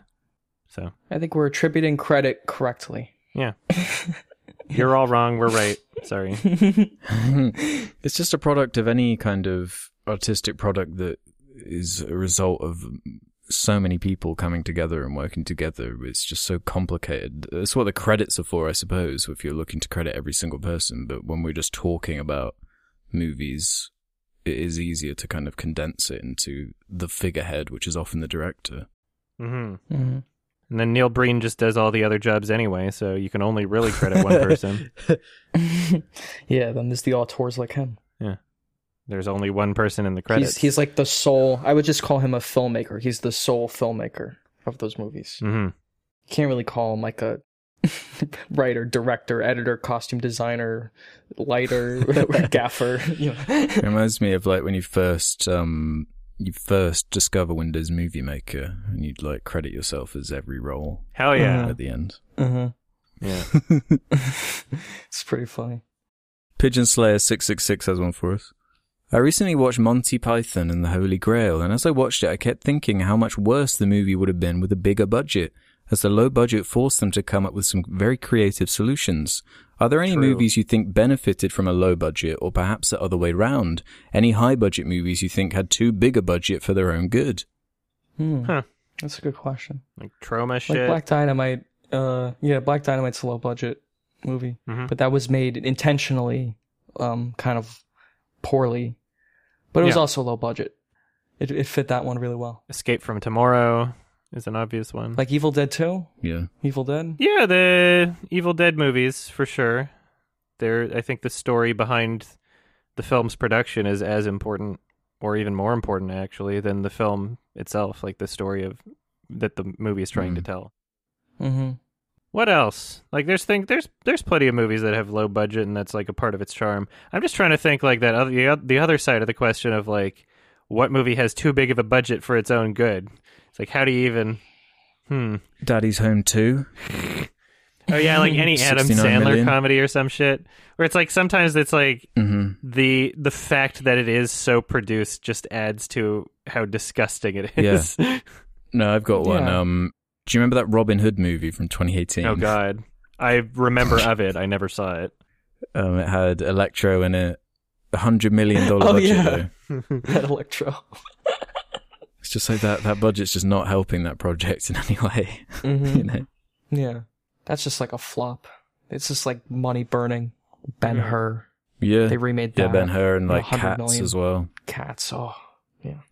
Yeah, that's a good one. If Cats didn't have the money for all that shitty CG, then they might have had to use actual costumes. If it was a $20 million stop motion movie like Nightmare Before Christmas, it probably would have been better. It would have been much better. Or like, yeah, animate the whole thing then. Why don't you? Yeah. Fuck it. The freaky live action, like, yeah. What's cat the point CGI of it being live thing? action anymore if you're going to animate everything but their faces? Like, the whole movie's animation almost. Yeah, like, I'm pretty sure most Illumination movies are under that price, so they probably could have got it done. I think the answer to that question is because you can see the celebrity's face, and they had a lot of celebrities in the movie. Fucking Taylor Swift and shit. Yeah, true. That was like their whole plan. Taylor Swift wanted an Oscar. Yeah. She wanted to perform at the Oscars, that song she wrote for Cats. You know, that's what she wanted. Meow. Yeah, I still haven't seen it. I'm too scared to watch it. Oh yeah, they did go to cat school. Yeah, apparently, to learn how to be cats. It's Yeah. fucking stupid. Tom Hooper, everybody. Oh, man. You really don't have to see it. You can just look at screenshots of, get nightmares from that. People have clipped the most disturbing parts from it already. You can just watch it. Most of the movie is just kind of fucking boring. Some of the music's good, but that's how bad the movie is, that you could take a screenshot from any point and it like freaks people out. yeah. It's because the animation's freaky looking. Yeah, it is really funny that It's just like a bad choice. the trailer came out and everybody's like, "Oh god." Mm-hmm. That's a perfect case of just because you can doesn't mean you should. Exactly. Just because you can animate all those CGI cats doesn't mean you should make that It's whole shocking. movie. Yeah. It's kind of disturbing Tom. and shocking. Yeah. And people learn their lessons. I don't think they'll do that again. It's that amount of money. It's just... Yeah. It's That's crazy. another example of blaming the director, really, because like the individual animators probably did not want to do that. They're just hired to do that, Yeah. you know. So They're it's just like, doing their jobs. yeah. Apparently, he overworked them. He made up things like Cat School. Yeah. He thought that was a good idea. Who do you blame for that? Blame Tom. Yeah. Gotta blame Tom. At the end, I just blame the film. Just as a piece of art, it did not do it for me. Mm-hmm. I don't need to attack like individual people. I'm sure Tom Hooper cared a lot about his Cats movie because he was clearly editing it till the day it premiered. He was literally like scrambling to finish it the night like the They premiere. fucking patched it. Yeah, They were literally patching patched it when it was in post-release, theaters. I'm convinced the Blu-ray release is completely different than. Yeah, is there any way to Yeah. find that original version? Would there even be any way? I'm sure it's somewhere. Mhm. I'm sure there's like Maybe a there's cam. like some cam of but- it somewhere. Yeah. The trailer's very I different. did watch it in theaters, so I did see that version. Oh, you saw it, yeah. Damn, you saw the did. pure yeah, opening cut. day. I saw it on Blu-ray. Yeah, Blu-ray. it was definitely a film. Mm-hmm. Okay. It'll stand the test of time. I hate myself and want to die. That's their Reddit name. What are your thoughts Okay. on the people who don't like Charlie Kaufman's work because they think the characters are pathetic or privileged? I thought his characters were supposed to be flawed because they're a reflection of both Kaufman and the audience. This reminds me of those Ask Reddit threads where it's like, hey, people who do this annoying thing, why do you do that? And the answer is like already in the question. It's like, Mhm. okay, well, I mean, you probably expect all of us to agree with you. Sorry, no offense. I want to kill myself or whatever your name is. I hate myself and want to die. Yeah. Sorry, no offense. I'm not trying to put you down, but so you're kind of answering the question within the question, right? Mm-hmm. Yeah, it's kind of the whole I point. mean, yeah, if somebody wants to have their own interpretation of a film, that doesn't offend me at all. But yeah, I agree that his characters are supposed to be flawed. Yeah, it's like funny to make fun of the like tropes that certain writers like tend to use, like the self-deprecating main characters and stuff. But at the end of the day, it's intentional. He's going for a certain thing and doing it pretty well. He's got his own style. He seems to be doing it very, very well. Yeah. Would you say there's like Kaufman imitators? Because I don't know if I could point one out. Really, seems like he's doing his own thing for the most part. No, because his movies don't make money, Yeah. so no one wants to copy. Exactly. Yeah, that's what I was thinking. Yeah. Yeah, it's too creative and weird. To mimic it would like kind of defeat the whole point and just be so on the nose and obvious. Mm-hmm. Yeah. His films Yeah. are so different, too. They're all weird. That's about the only connecting thread. I would say Spike Jonze's Her reminded me of Kaufman. That if you told me Kaufman wrote it and Spike Jonze didn't, I would be like, okay, and I wouldn't question it. Yeah, there's shared DNA there, though, isn't there? So Yeah, they worked together. I'm Yeah, sure exactly. Yeah. Spike Jonze inspired Kaufman's directing as much as Kaufman's writing Yeah, inspired Spike yeah, Jonze's yeah. writing. Quentin Tarantittis says, do you think Nice. there will ever be a point in time where VFX become indistinguishable to real life, or do you think the audience's eyes will always adapt to and notice it? Yes, it will happen eventually. Maybe a long time I from would now. argue that some of the best VFX are already that way and you've just never noticed it. Yeah, exactly. That's Mhm. actually not a bad point. But Yeah. I guess the question might apply to, because when you make effects that look real in current day, it has to be under certain conditions and certain things, right? So like textures, we're really good at textures now. You know, you can make a helicopter in the sky that looks like a real helicopter. You can make fire really well now, but you can't just do anything. Mhm. There's certain things that, like making a completely computer generated human, it's like something's off about their eyes still. Yeah, I'm looking at you, Mhm. Polar Express. our brains are That was a too long good. time I ago. know. Yeah, Polar Express is It's so gotten much creepy. better, but if it keeps getting better over time, eventually we will get to a point where it's indistinguishable. Yeah, and then we have to question whether or not we're already in a simulation. Yeah. Yeah, it's already a problem. It's like an Elon Musk conversation, yeah. Yeah, these deep fakes and everything. It is scary Oh, technology. deepfakes are great. Did you see the fucking new Trey Parker Matt Stone thing? Yes, The deepfake I haven't watched thing? it, Oh, but I've it's so seen funny. about it. It's funny. Oh, is it's it? so hilarious. I'd love it. So it's on YouTube, and it's called, what the fuck is it called? It's a great idea. Sassy Justice. And it's on YouTube, and it's so funny. I loved it. I think they might, I don't know if they're turning this into a series. I wouldn't be surprised, but yeah, right How now good are the it's just deepfakes? They funny. one episode. The deepfakes are pretty fucking good in the show. Really? Apparently they they have like a deepfake studio that they made for this or Wait. something. Imagine having that South Park money. Well, I saw the title of an article and didn't click on it, so you can never tell what's true, but I guess that's almost kind of the point of the show too. Yeah. Yeah, it's great. It's so funny. I'm excited for that point where we can like animate a movie like Tokyo Story like entirely in a computer. Mm-hmm. Yeah, you're not a bit scared of that kind of thing. So I was thinking about this, like when a movie's going to be just like on set, it's like just a bunch of drones flying cameras around and just perfect. It's going to get to that point. Yeah. There's already cameras that are like, you don't have to adjust the focus or the exposure or anything. It just fucking scans the room. And yeah. I suppose it will just do all that in post. Yeah. It might level the playing field a little bit. If everyone can make movies of quality that high, then it will just become about the stories. Yeah, imagine you can make movies like Tenet in your computer. Yeah. And you could do anything. Just do it. Perfect cinematography with your little drone you buy from the supermarket. Yeah. Kind of like a source filmmaker thing, except just do it in VR like The Lion King. Super realistic, yeah. I mean, The Lion King is kind of that. It's obviously hundreds of millions of dollars, but they animate these fully rendered 3D environments in a computer. It looks really good. Yeah. No, because on the Mandalorian they do it. They like made this dome that's just like got a big screen in the background, so they can basically use it the way you would a green screen, but it has all the lighting and everything, like reflecting off the armor and stuff. It's some crazy stuff you can do with technology now. Yeah. Right now, it's just too expensive and it's probably too big. Yeah, you have to keep it in a warehouse or something. Yeah, but there will get like a phone. You know how you can just keep a phone in your pocket now.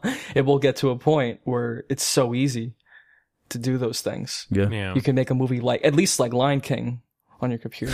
Getting humans, like doing a drama with humans and like in your computer, that would probably be very hard. Yeah.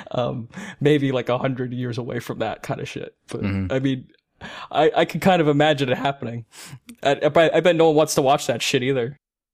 Part of the problem is that to make something convincing enough to be indistinguishable from reality, there would have to be so many factors that you would have to consider. Like there would be things about like the audio that you know, like the difference between someone talking into a microphone versus like the microphone being in the room, like something that was accounted for. And, you know, Fantastic Mr. Fox, they just had people like in the environments running around with, you know, they filmed it like a movie basically, or they recorded the audio like a movie instead of just actors in a booth, stuff like that.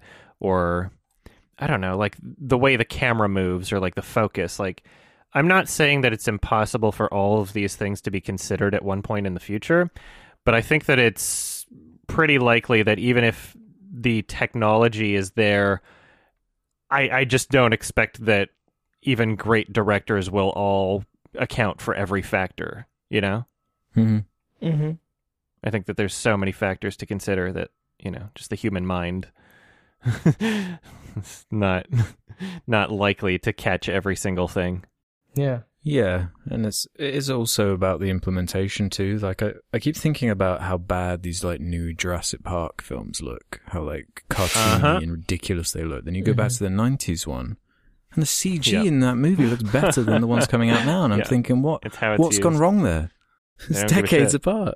Yeah, they just it's all done on a computer. Effort. One's well thought out. Yeah. Dinosaurs are kind of in broad daylight. There's hundreds of them running down a mountain while it explodes. It's just ridiculous. Well, they're in a fucking hamster ball. Yeah. There's no. So I mean, like they have that technology and they do too much with it to where your brain's like, this is completely unrealistic. It's the wrong and philosophy. It's the wrong. They're doing too much. But I feel like people will take that and just kind of scale it down. Like, let's just use it to make a drama or something. Yeah. We're like real people in a mocap studio, and then everything else is CGI, and it's just a drama. And people will probably do that, and it'll probably be interesting. It's that tried and true George Lucas quote with him saying about, you know, special effects or whatever. It's supposed to be a tool. He's a groundbreaking filmmaker. Yeah. he wasn't quite there, but I guess he kind of saw that Yeah, too. he described the philosophy, at least. Mm-hmm. Goosey McGooseface 2 has one.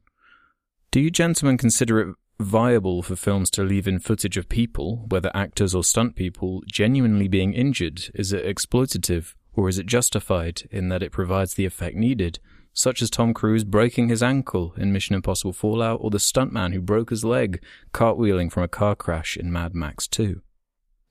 That's a famous one. Yeah. If the stuntman approves or the stuntwoman approves, then I think it's great, and they should put it in the movie. Yeah, I I agree. mean, they already approved when they signed their release form.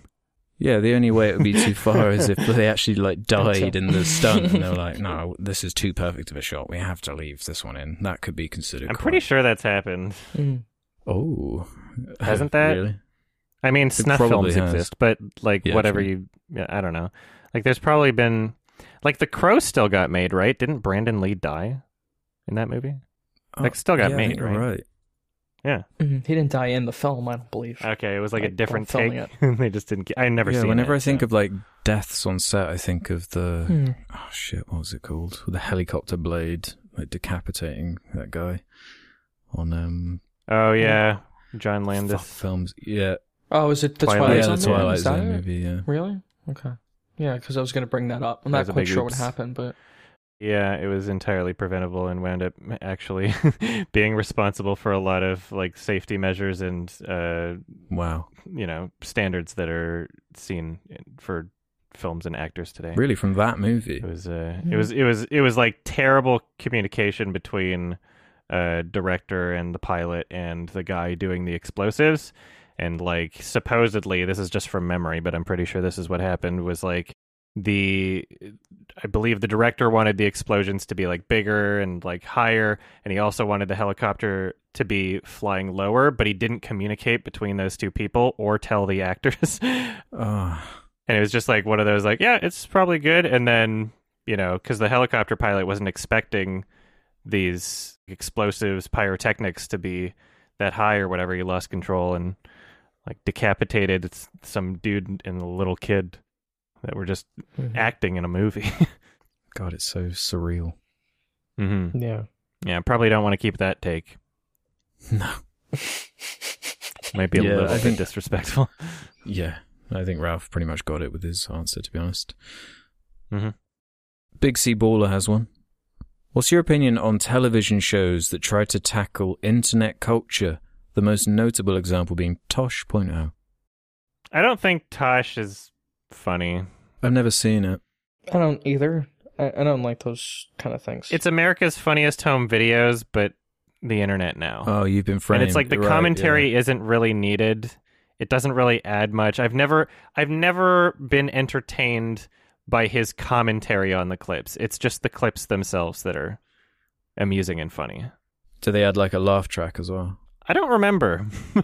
I think So so, do that in actually. the Yeah, ones here. pretty sure there's a laugh track or an audience or whatever for that show. I think so.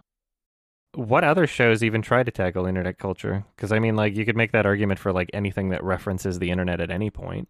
Like, that's been done in a lot I of usually shows. don't like it. It usually feels forced. Yeah, I don't know why they specify television shows, because when I think of like internet culture being integrated into like certain movies, it can go really wrong, but it can be really right. Because like there's a lot of internet culture in Mr. Robot actually, which works quite well. Oh, yeah. That's true. Mm-hmm. I mean, like, if you turn on cable news today, what you will see is the news just reporting on things that are happening on the internet. Whether it's the president's tweets or any funny video or like some protest or anything, they're literally just being like, here's what was on YouTube that you could have watched earlier.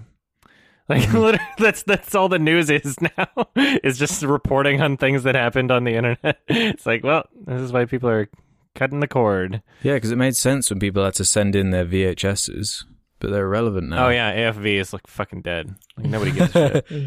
Why would you give the rights to your funny home footage away to a television show when you can keep the rights and upload it on YouTube and probably get When more the views? 90s, Monetize yeah, the it. best you could get Yeah. was 100 quid for it. Yeah. Uh-huh. It's like it's a dead business model. And at least with Tosh, like, you get to keep the rights to your shit. I'm pretty sure that's the big difference between those two shows.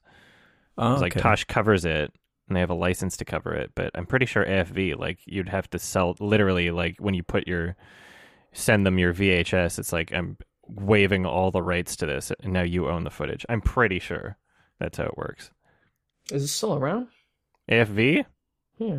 Yeah, the fact that we don't know is pretty telling, isn't it? I don't think it is. Like we're talking about, it might be completely irrelevant. AFV. It says to present. Yeah, Wait. It's been renewed for a 31st season. Yeah. Jesus, what the fuck? 31 seasons, wow. My God.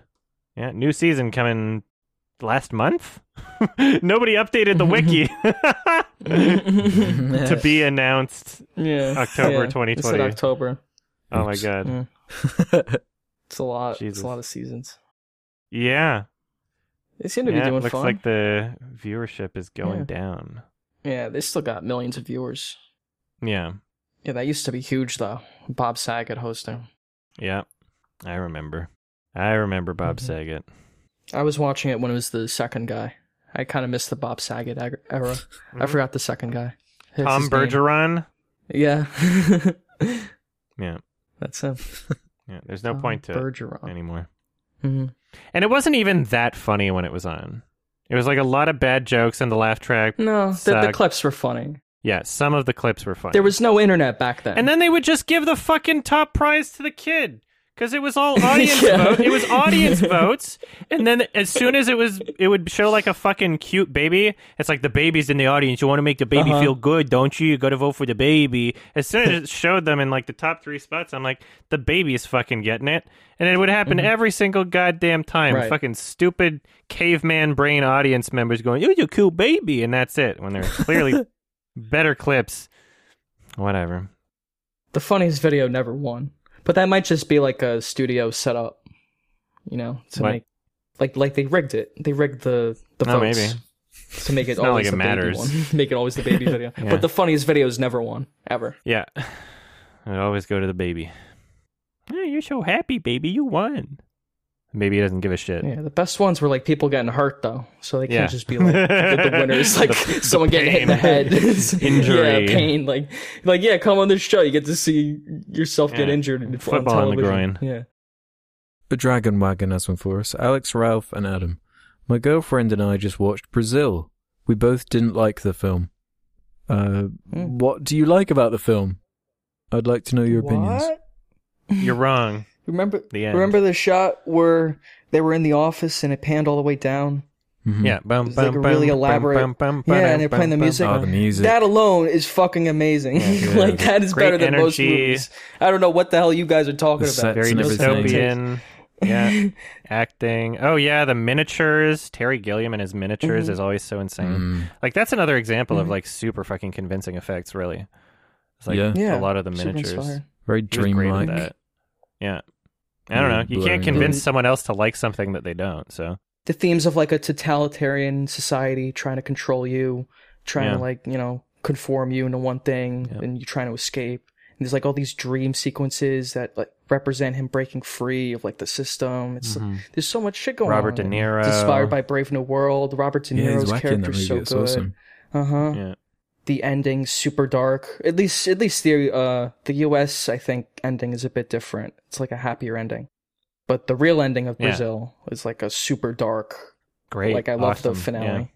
Yeah. Ending's amazing.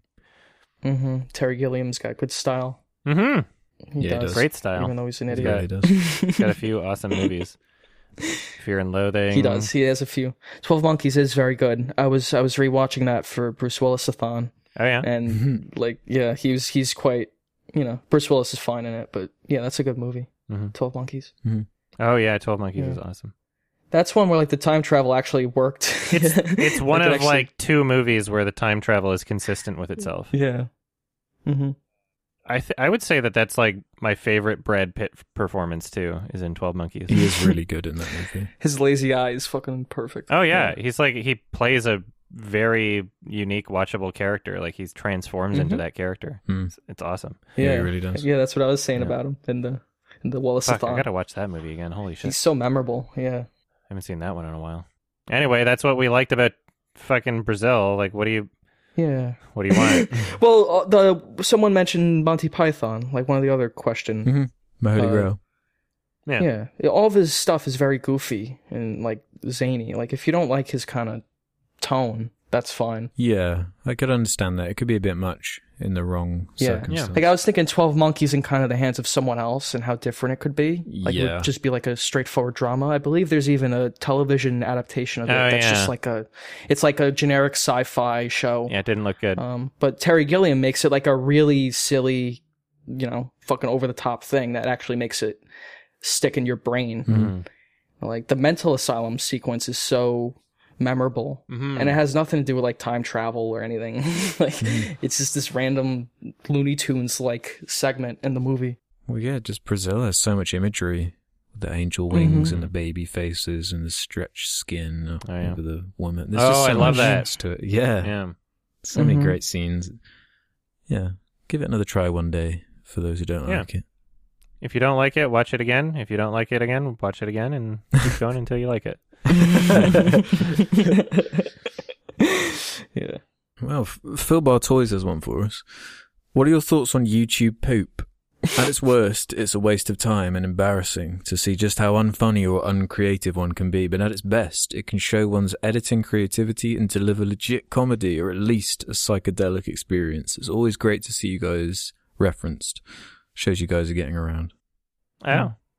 I think that there's some really, really well-edited YouTube poops that take a lot of effort just to be a shit post, and I commend that.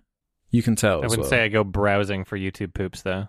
Yeah, it was something I was into when I was like a younger teenager, like when it was kind of a newer thing. There was a particular one based on clips from Spider-Man 2 that I really liked, called Revenge of the Madman. That's a particularly good one that still holds up to this day. I would recommend that one. Okay. What do you think, Ralph, about poop? I don't have much YTP experience. No? Did you miss the whole They're YouTube okay. poop kind of craze? Yeah, they're pretty funny. Yeah, I've kind of scrolled through them. There's some funny ones. I guess there's an LA Noir one that's kind of funny. Oh, yeah. But, I have no idea like what it's called. Yeah, are they as popular as they ever were and I just don't watch them as much anymore? Or was there like an era of YouTube poops being supreme? Is there a revival? They're definitely not dead, but I just feel like they're not the meme anymore, like the joke on YouTube. I don't know if they ever were the meme, though. Yeah, this is what I mean. It's probably just in my algorithm for like a long time. Exactly. I was about to say, like, the algorithm can determine what every video thumbnail is. Yeah, it's terrifying. Yeah. Just everything you're recommended is just shit that you're watching. I'm sure if you watched like 3 YouTube poops in a row right now, you get recommended some more. Yeah, the fresh YouTube poop content that's coming out. There's someone in the comments will say who's on fire in the YouTube poop community. Who's the best pooper on YouTube? Lil Bear Jet Ski has one. What are your opinions on listening to album leaks? Is it morally wrong or disrespectful to the artist to listen to their music early? It's disrespectful, but you could do it anyway. Well, I don't know. Like, it implies it's unfinished, right? Yeah. Like, I wouldn't want to watch or listen to something that's not the finished product. It's like, oh, you have it faster, but it's not as good. Like, okay, well, I hope that mentality doesn't destroy your fucking life. Like, surely if someone's a fan enough to go to the effort of like finding an early leak, it's not really morally wrong because it implies they're interested in some way, right? And chances are they'll support the main thing when it comes. It's just out of interest, right? If I lose hope that it's going to be released in the next decade, then I'll watch a leak. I'm like, what the fuck's going on with that new Gaspar Noé film with Charlotte Gainsbourg? Like, that was at Cannes like 2 years ago. It doesn't have a release. What the fuck? There's definitely a leak out there for that one, but I'm just kind of just hoping that it'll get released anyway and that I don't have to watch a leak. What was that huge one, the movie that leaked? It was like a big profile movie, but it had no visual effects in it. What the fuck? Oh, what? Yeah, it was like a big movie that leaked somehow, but all the visual effects shots weren't finished.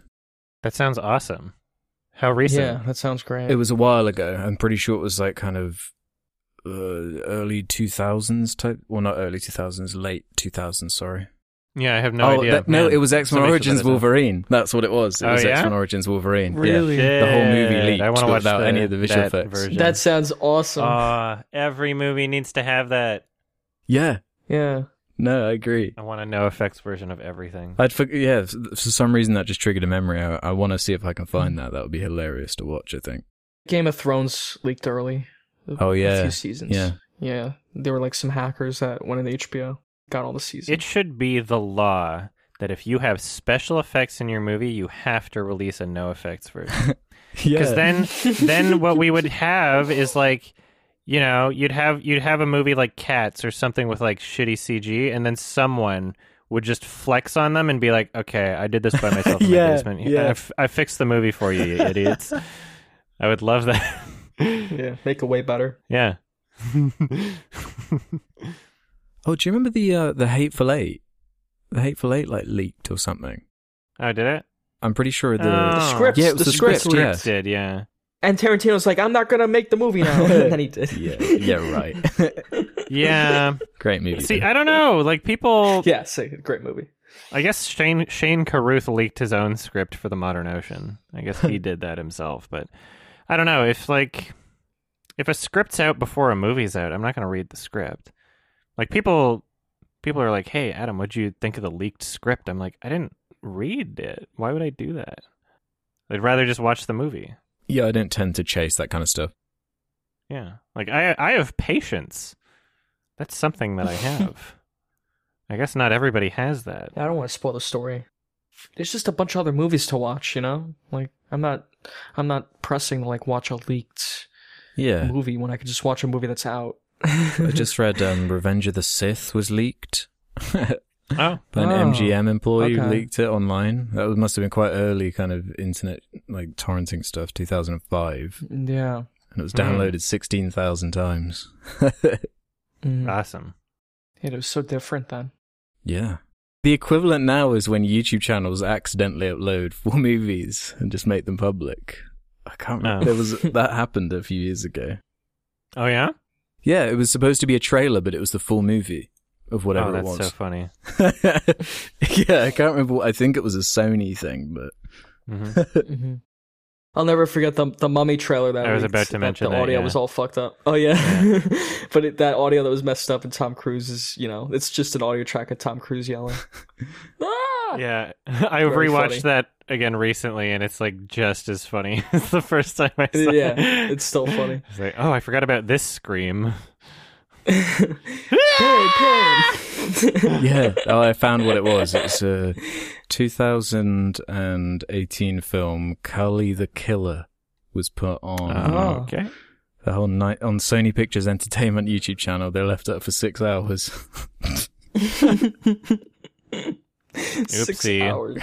Yeah, that's You brilliant. you fell asleep, took a nap. Yeah. Whoever did it. Yeah, why not?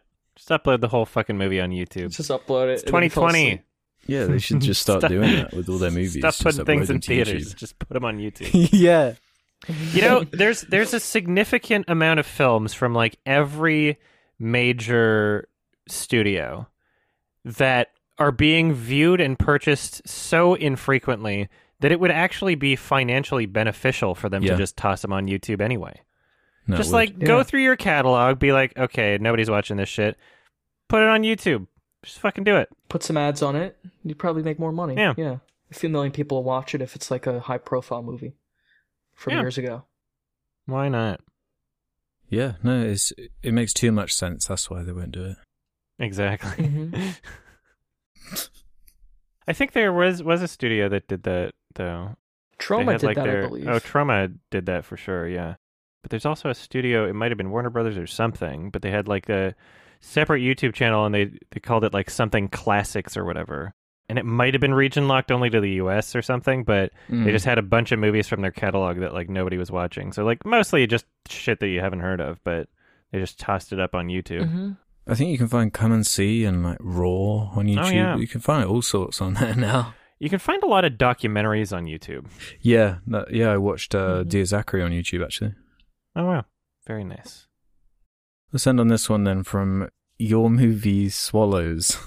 What makes reincorporation and callbacks work in a film? I usually enjoy it when a movie uses a line or joke twice. If the second use brings new meaning to the table, for example, I always liked Batman Begins. It's not who I am underneath, but what I do that defines me. But sometimes callback feel like a cheap way of making a script seem tighter than it is, like the very lazy, never underestimate a droid line from The Rise of Skywalker. So what do you guys think is the secret? Subtlety, significance to the story? What? Pretty much everything you just said. Yeah, these questions keep answering them. Yeah. Within the question. The answer is in the question. All right, next. Yeah, I don't know. What to do? We could do one more. I don't know what to add to, like, you've answered the whole question in the question. Guys, like, you're getting too good at this. If there's significance to them, sometimes they can be like more endearing. Sometimes You they're guys are too smart. cheesy if they're... Yeah. I think, it's when you don't notice it, I think, where it makes it extra satisfying. Mhm. So we're able to Right. hide it away. But Yeah, if there's like a purpose to it. yeah, we can do this other one if you guys want to skip over that one, that's fine. Sure, yeah. Yeah. Next time, if you have a question, you answer it in the question. Just don't ask it. Just open-ended delete it is and the think of key. something else. Unless it's a really good question. You guys are very smart. Like Yeah. something that we could add to. Anyway. It's almost like a weird flex. They're just shutting us down before we can even answer it. Yeah. Madog0089 then has one for us. Are there any good movies based off the Lovecraftian mythos or on cosmic horror? If there aren't any good ones, do you think there's a reason for that? I don't So there's a fucking know. couple. I would say like Annihilation is like cosmic horror. Okay, that's a good one. Event Horizon as well, Huh. I'd say, is cosmic horror Okay. too. It's like Alien cosmic horror. Like I'm not even Yes, sure. yeah, I think it would. But as far as like Lovecraftian, though, I guess like The Mist Oh yeah, a bit. Mhm. very much so. The Prince of Darkness too. It's weirdly not as common in films as you'd expect on how popular No. and like the imagery from some of the Lovecraftian kind of stories. But Yeah, I did not like Color Out of Space, but apparently other people did. it's definitely untapped. I really like cosmic horror, especially. I think just having it be set in space just adds such a layer of fear to it of the unknown. So yeah, there's definitely space Yeah, for it. I know but- what you mean. I would like to see more of that type of thing. Like, I don't know. Sometimes I'm just like scrolling through internet shit and somebody has like this cool fucking image of like a giant Cthulhu coming out from the ocean. I'm like, holy shit, that looks like fucking scary. But, you know, a movie tries to tackle it and it's just shit. Mm-hmm. I guess The Thing, maybe. Yeah, the things, I don't know. kind of has that kind of thing going on. Mm-hmm. Mm-hmm. I would say, like Guillermo del Toro kind of seems to have a love for that kind of, well, it's more like fantasy kind of myths and legend. Yeah. Yeah, it's not really Lovecraftian. How do you define it? Yeah. And the same with, Mm-hmm. I mean, it's Lovecraftian when there's a fish man. Yeah, the Lighthouse has some Lovecraft I don't know. in it. Like, just a little. yeah, maybe I'm not thinking deep enough. I'm thinking too literally. Yeah, I would need a better Yeah. definition. Yeah, there are touches, and obviously lots of things are inspired by Lovecraft and everything. Mhm. But We're just bad at answering questions. Yeah. yeah, We We're suck. very tired. cancelled. Sorry. I think Alien's a good one. All right, I guess that does it for questions. Yeah, Is that it? We have one more? Oh, we can do one more. you can But we keep said that one if more you want. twice. we yeah? can do another we'll one do more. one more a third time. Sure. Yeah, do one more. That's fine. Alright. Okay, I can't read this now. the Joshua. Are there any bands / unreleased films that you're most interested in watching? For example, Don's Plum or The Day the Clown Cried. I'm not familiar with these. Do you guys know anything about? No, Uh, I know movies? nothing about Oh, those. dude, I am so fucking hyped. What for are they the, called? The Day the Clown Don? Cried. Let me pull up the fucking wiki here.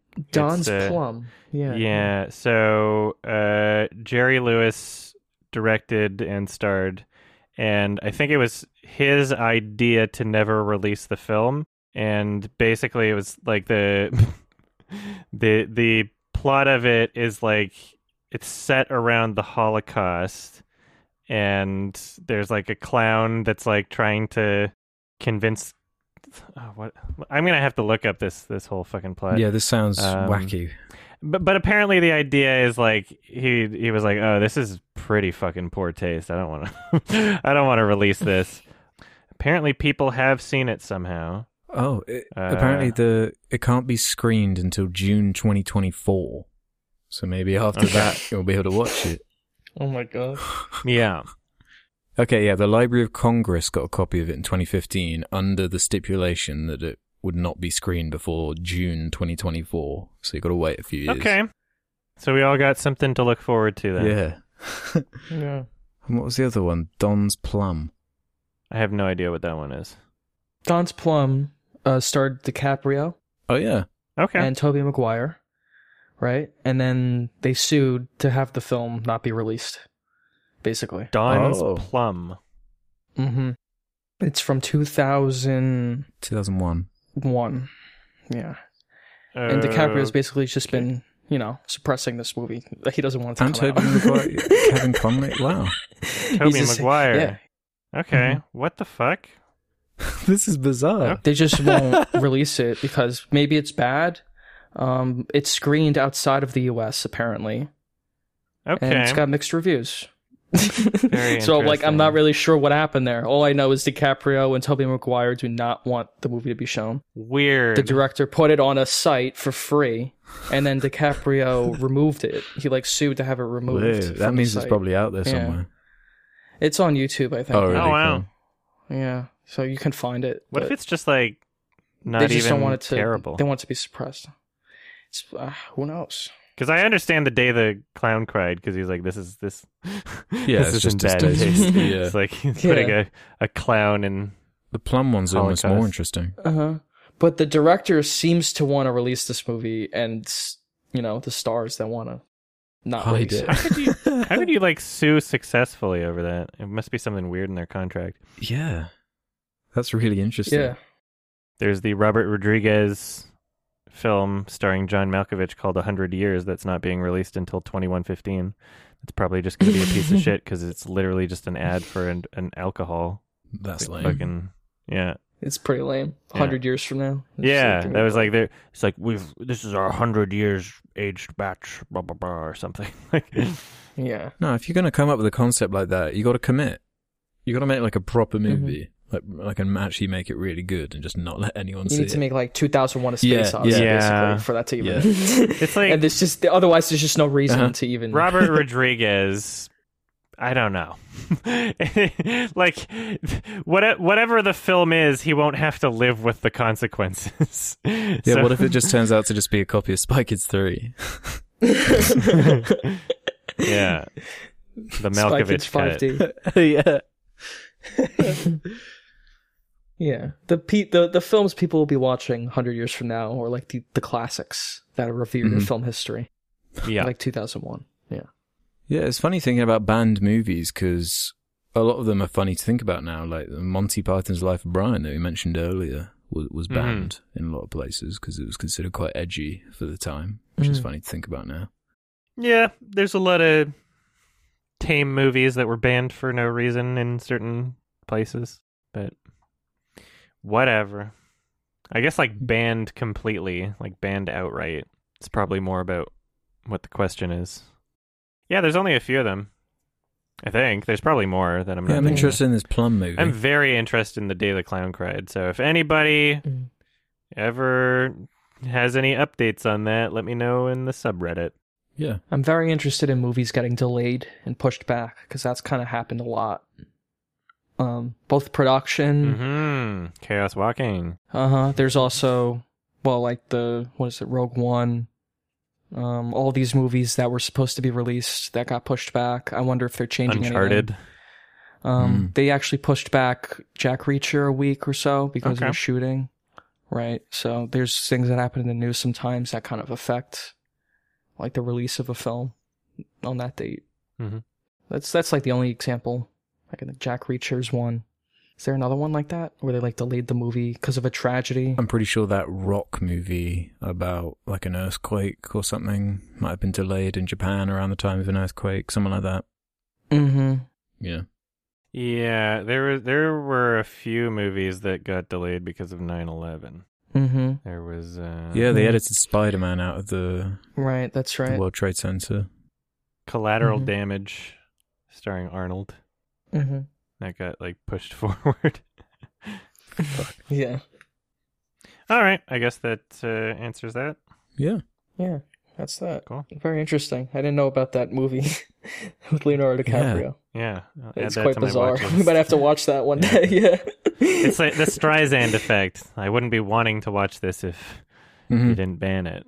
Yeah, yeah. Yeah, exactly. You can just pull an A24 with Under the Silver Lake. It's just like, oh, it's released, but we're not. We're not going to promote it. Yeah, they didn't promote it at all. They just We're put it going on to put it in TNT. 2 theaters. All right. So I guess this is where we ask for a recommendation from Alex. It's me, is it? I believe so. I got a good one for What us. you got? One that with my boy David Thewlis. Oh, shit. I'm pulling out Naked by Mike Leigh, 1993. Awesome. Meaning to watch this Sweet. for a long time. Heard very good things. Yeah, me too. I have not seen it. Yeah. Hope it's good. Hope it's easy to Yeah, me find too. Oh, yeah? I think this might have a criterion. I don't know. I'll have to look that I up. believe it does, yeah. All right. If you don't want to be spoiled for the film Naked by Mike Leigh, watch it before the next episode is out. These episodes come out every 2 weeks, but you can watch them early as they're edited, going to sardonicast.com, signing up for premium. That's only $2 a month. Also, patreon.com/sardonicast. Same thing. Also, you ever notice how you listen to other podcasts and it's like, man, there's like sponsors like the whole time. It's like, I just want to listen to the podcast. Notice how we don't do that? Maybe you should just thank us by going to fucking $2 a month on Patreon or the fucking website. You know? Yeah, that's Isn't how that we cool? keep going. Yeah. We're better than other people. Damn straight. All right. Ads are cool. Ads are fun. Yeah. Fuck other people. All right. I'm fucking tired. I'm gonna go back to bed. Tired, wasted. Love you, darling. Thank you, everybody. Thanks for listening. Bye bye. Thanks, everyone. Bye. Take care.